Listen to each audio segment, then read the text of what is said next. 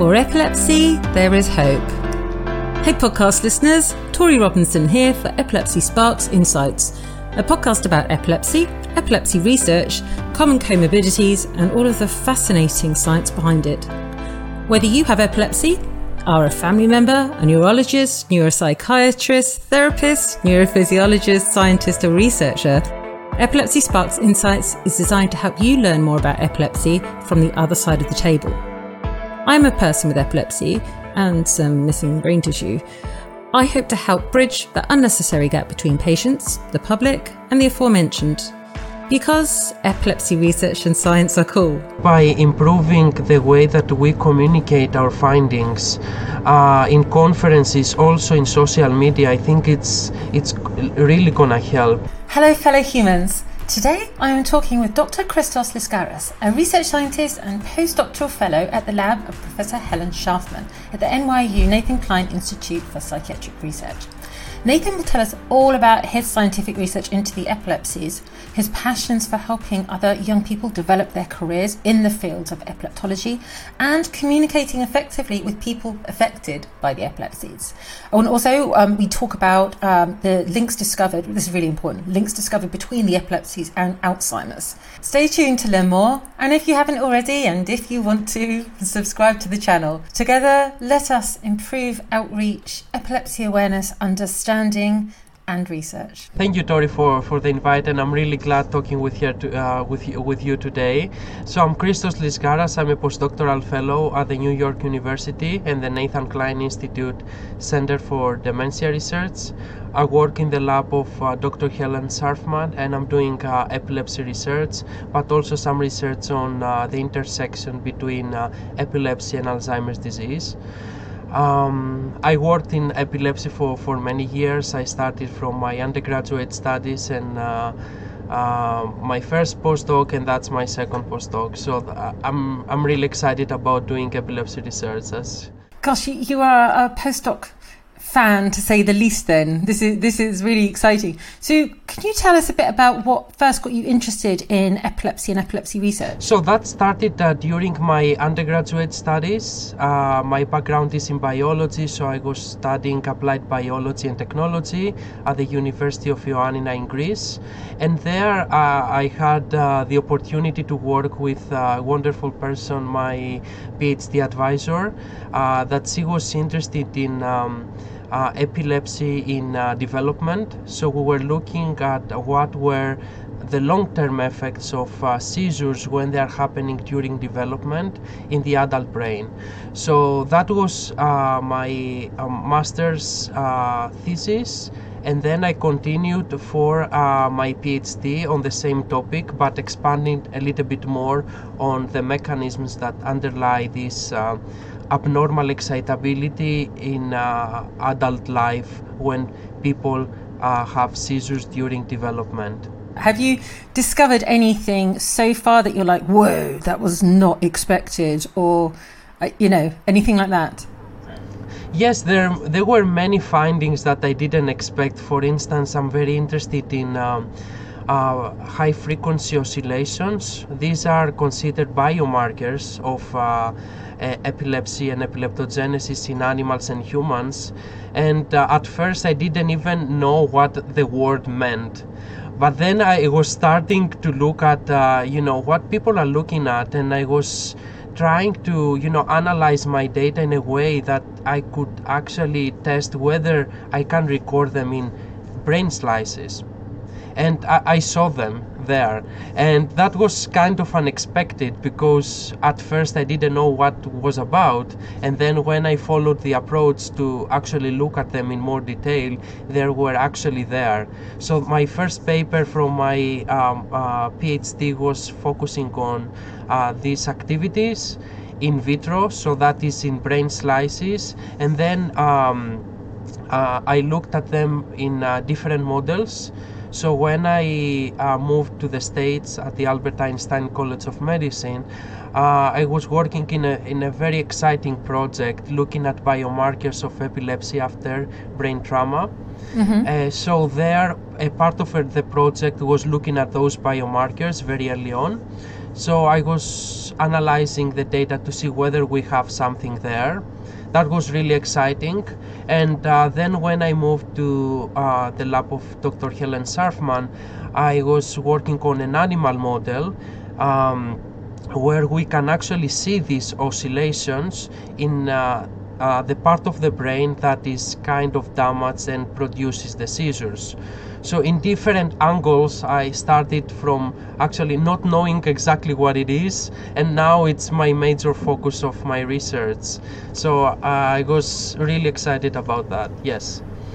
So with all these discoveries, and I know they don't happen every day, but what do you do with your data and your discoveries? How do you communicate? I know we have papers and stuff like that, but how do you try and get your discoveries into sort of to be used in clinical practice? How does that happen? I know it can take a good while, but of course it takes a while to have the basic science translated to clinical findings, but projects like multi-center studies that are trying to actually do similar experiments in actually different centers and try to understand whether there is a robust result that can be replicated in many different labs. That is actually the way to go, because you have a very big understanding that something is there and you can actually move it towards clinical practice. Of course, it takes a lot of steps, and for drugs that is a long time process, but we're very excited because we can actually see in more detail how a potential drug might work and what are the possible side effects, which is very important because we need to know beforehand if something that we are suggesting to use in humans, they actually have any adverse effects that we can't probe in animals.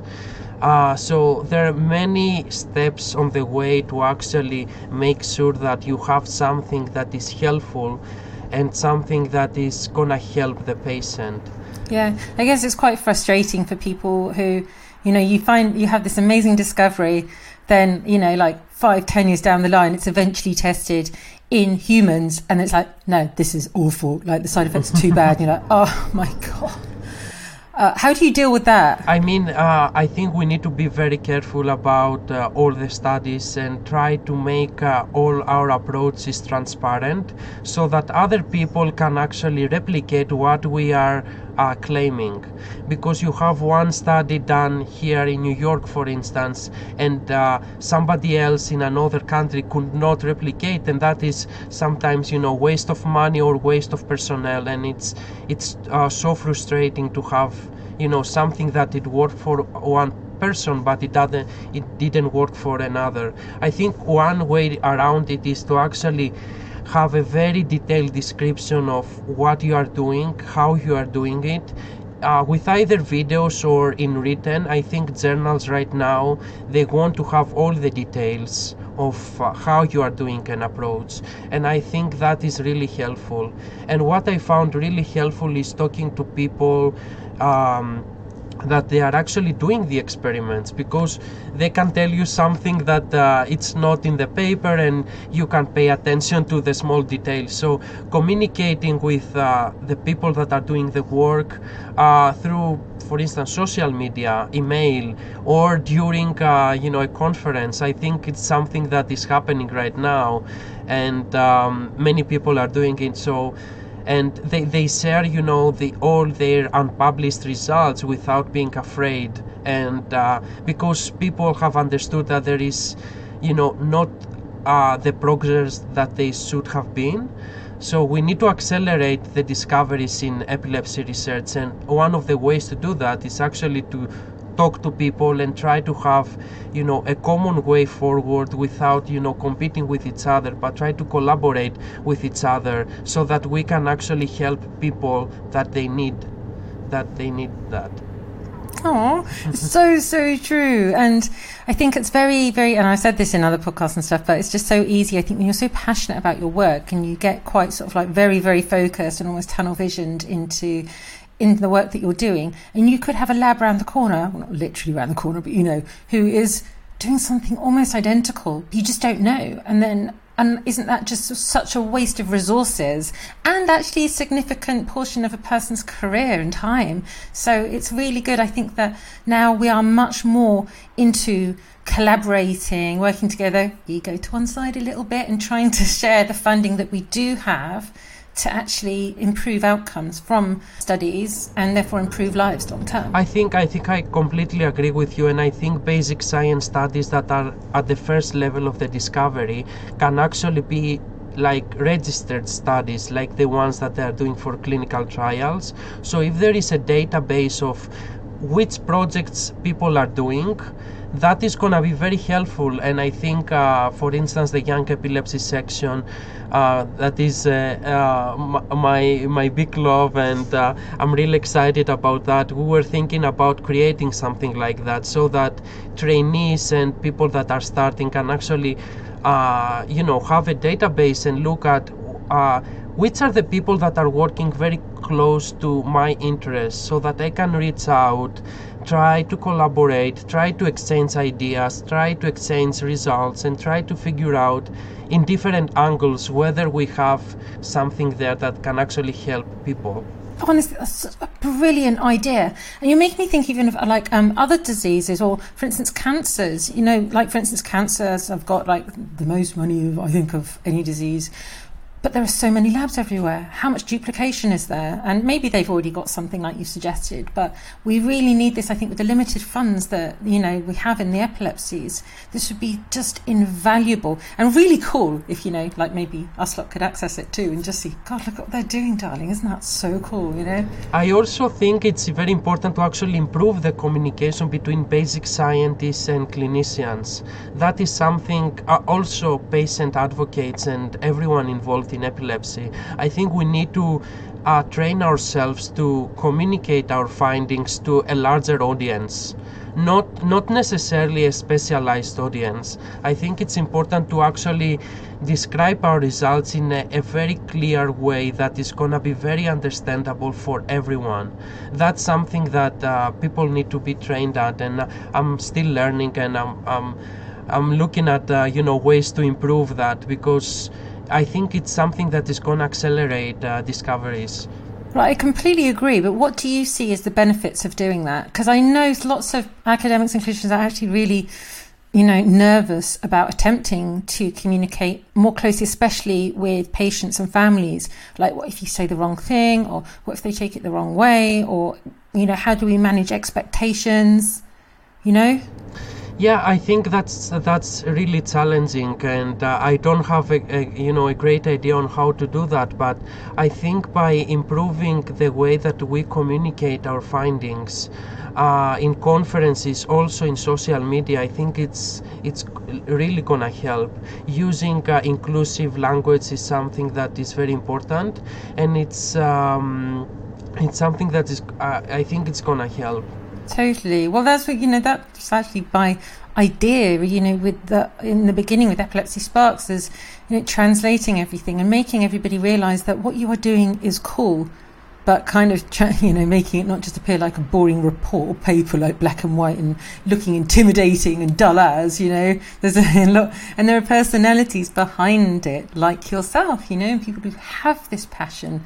But it's a bit like, I did this tweet evidently on Twitter, yesterday or the day before, and it was about, we need to be translating in like a human way and be consistent with the language that we use as well, because I'm lucky that I spend my job reading, or trying to read, a lot of the time every day, but most people don't have the opportunity to do that, so they want to understand what you're doing and value it, but we need to be able to show them and these things in a way that they get quickly. That's a great point, and I think the Young Epilepsy section is working on a project about infographics.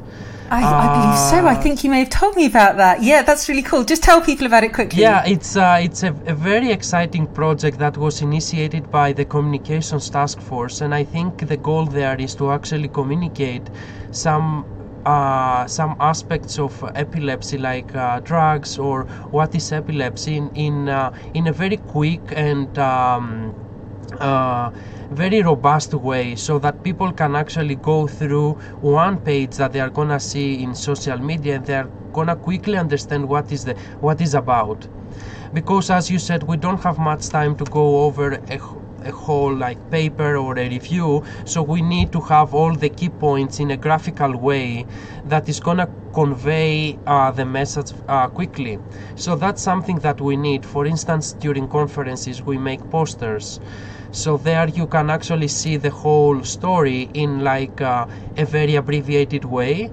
That is really helpful to have all this data and all these discoveries communicated in a way that is easily accessible, and people can actually take a look without thinking too much. I think making it easy, it's really important. So just tell us a little bit more then about your work through YES or ILEES. What are you doing with them apart from lovely posters and pictures of things? Yeah, so the Young Epilepsy section started I think 5 years ago, and it started during a networking event. And after the networking event, there was a mailing list of 20 people that actually evolved to a section that has more than 1,000 probably right now. So together with my peers, we organized the section. We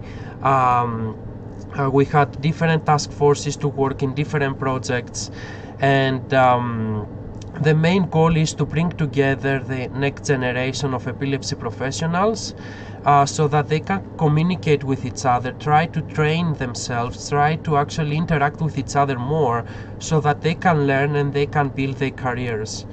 Right now it's a very exciting time because it's going very well, and you can see that the Young Epilepsy section is very active in social media with webinars, with weekly meetings where people are discussing about what is happening in an open Zoom, so everyone can attend, everyone can actually participate. It's a very inclusive initiative that I'm really excited about. I was mainly focusing on the research part and the basic science, but also participation in conferences and some activities there.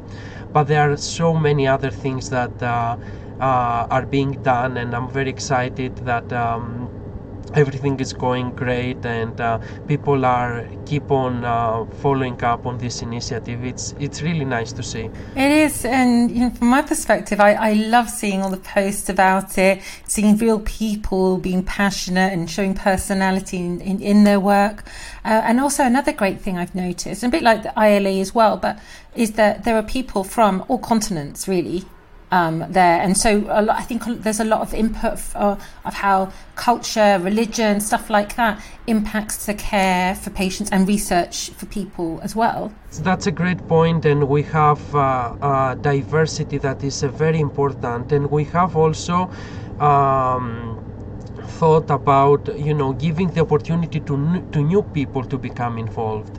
So in the board there is a very frequent turnaround, and in the task forces, so people have the opportunity to lead themselves and not just have 3 people leading the whole thing for a long period of time. So recently we had this transition, and I'm really glad to see the new board doing excellent work and promoting all the great things that they are building. So it's really inclusive, and everyone is welcome to attend and to actively participate, not only attend and be there and hearing what people are doing. Because you're more one of these people who's more involved with listening to things on the patient side, or on the family side, should I say, because often for people with epilepsy, they can be, not they don't necessarily communicate very well, so it can often, I think, depending upon the person, impact, for instance, parents even more sometimes than the person with the epilepsy. So how are you using all of this to communicate with families and get input that influences you positively? There are many projects. One that I can think of is the advocacy task force that is doing great work on actually communicate all the issues and all the things that we're not talking about in a way that is acceptable and it's inclusive. There is also a project on stigma in epilepsy, which is something that needs to be addressed, and also there is very close communication with the IB and all the projects that they are doing there. So they not only work in creating leaflets and flyers, but they are trying to actually educate the public and actually try to communicate some aspects of the epilepsy that we really want to communicate more and try to address more. So there is dedicated teams that are doing that, and they're doing excellent work. This is so I'm really glad. This is so good, because even 10 years ago this would not be happening. This is really, really encouraging for people on all sides. We used to have scientists who had to be rather la-di-da and not speak to patients' families down there, darling, goodness no, and just be told what to do. and it's really changed so quickly for the better. I think we can do better. We just need to know the way to do it, and talking with other people and try to actually change the way that epilepsy is perceived by everyone. It's very important goal right now, and I think the next generation is very important too in this regard, and it can actually change the whole landscape. And get more funding as well for this research, because without the money, that's really important, because epilepsy research is underfunded, and you see great people that they want to start their labs, start their careers, and they have trouble. And it's something that mentors are very important, and if you have a supportive mentor, that is really critical right now. But I think we need much more funding, and we need more opportunities in different regions, because some regions they have more funding than other regions. So you really want to balance and try to fund projects in different regions, try to actually bridge some of those projects and have many regions to become involved in a project, so that you can actually promote not only communication but also funding in regions that are underfunded. So there are many mechanisms that we can consider. And I think what could potentially, I hope, complement that is the fact that what we spoke about before, you're going to be putting together a list of different labs and different projects that are going on, and then we can reassure funders that we're not duplicating work, and actually the different studies are going to complement each other and big each other up, which is a positive for all parties. So yes. maybe that will be helpful. There is already a list in a database about clinical projects from the Global Advocacy Council at the ILA website. Oh, cool. Where there are some registered studies that are funded, so people can reach out to people that are involved in those projects. But I don't think we have something like that for basic science, which is very much needed in my view. I completely agree. So to finish on what I think is a really positive thing, although many don't seem to recognise it yet, is you're also studying Alzheimer's. Now people think Alzheimer's, epilepsy, separate things, but we couldn't be further from the truth in many ways, right? Because so many people, you're more likely to develop epilepsy or at least have seizures if you have Alzheimer's or other forms of dementia. So could you tell us just a bit about what you're doing with that, please? Yeah, so I had the opportunity to actually gain more insight in Alzheimer's and epilepsy from the lab of Dr. Helen Scharfman, which she found really exciting stuff in the animal models that actually you can really see in humans. So I was really excited to know that work when I joined the lab, and what we are trying to do is to find biomarkers that actually can pinpoint progression in Alzheimer's, and that has to do with epilepsy. So we are looking at changes in the EEG that actually you can see them before the animals develop neuropathology that is not reversible. So we are looking at very early on what is happening, and it seems that epilepsy or epileptiform abnormalities, as we call them, they are really prominent in the stages of the disease that you don't see neuropathology. And that is very important, because if we try to actually stop these activities with different drugs or different manipulations, that is going to be probably one of the ways that we can interfere with the progression of the disease, plus the progression of epilepsy in people with Alzheimer's disease. Because as the time goes by, people have seizures, and the interplay between seizures and Alzheimer's and the pathology is very complex, but there seems to be a very close relation between the two diseases. So that's something that is very interesting to me, and in the Department of Dementia Research here at NYU and Nathan Klein Institute, I'm really glad that I have the support to study all of these exciting things with many different groups, and also all the studies that we do here in the Scharfman Lab. I'm so excited that you told me about this, and everybody listening and watching, because people don't tend to put those two things together. So, and again, that is a place that we can save funds, I think, instead of duplicating everywhere, let's do this together. So if you are a person studying Alzheimer's, dementias, and or if you are a family affected by dementia, Alzheimer's particularly, look at epilepsy, because they're so closely linked. Thank you so much. This has been a really, really cool chat. Thank you so much, Christos. And I'm gonna nab you back possibly if you will have us in a few months' time, because what you and other people at Yes and ILE doing is just, it's amazing. It really is amazing. I'll provide links for this all below in the text, so if anybody wants to get in touch with Christos, the links there are for you, and there are multiple studies performed by Christos and his team, Helen Scharfman Lab, as well, and you'll be able to find those online. So thanks again, Christos. Thank you, Tori, for everything. If you'd like to connect, you can find me on Twitter, LinkedIn, Facebook or Instagram, and I'd love to hear from you if you have any thoughts about today's show. Please subscribe to Epilepsy Sparks Insights on your podcast app so that you will never miss the weekly episode. I'm Tori Robinson. Thanks for listening.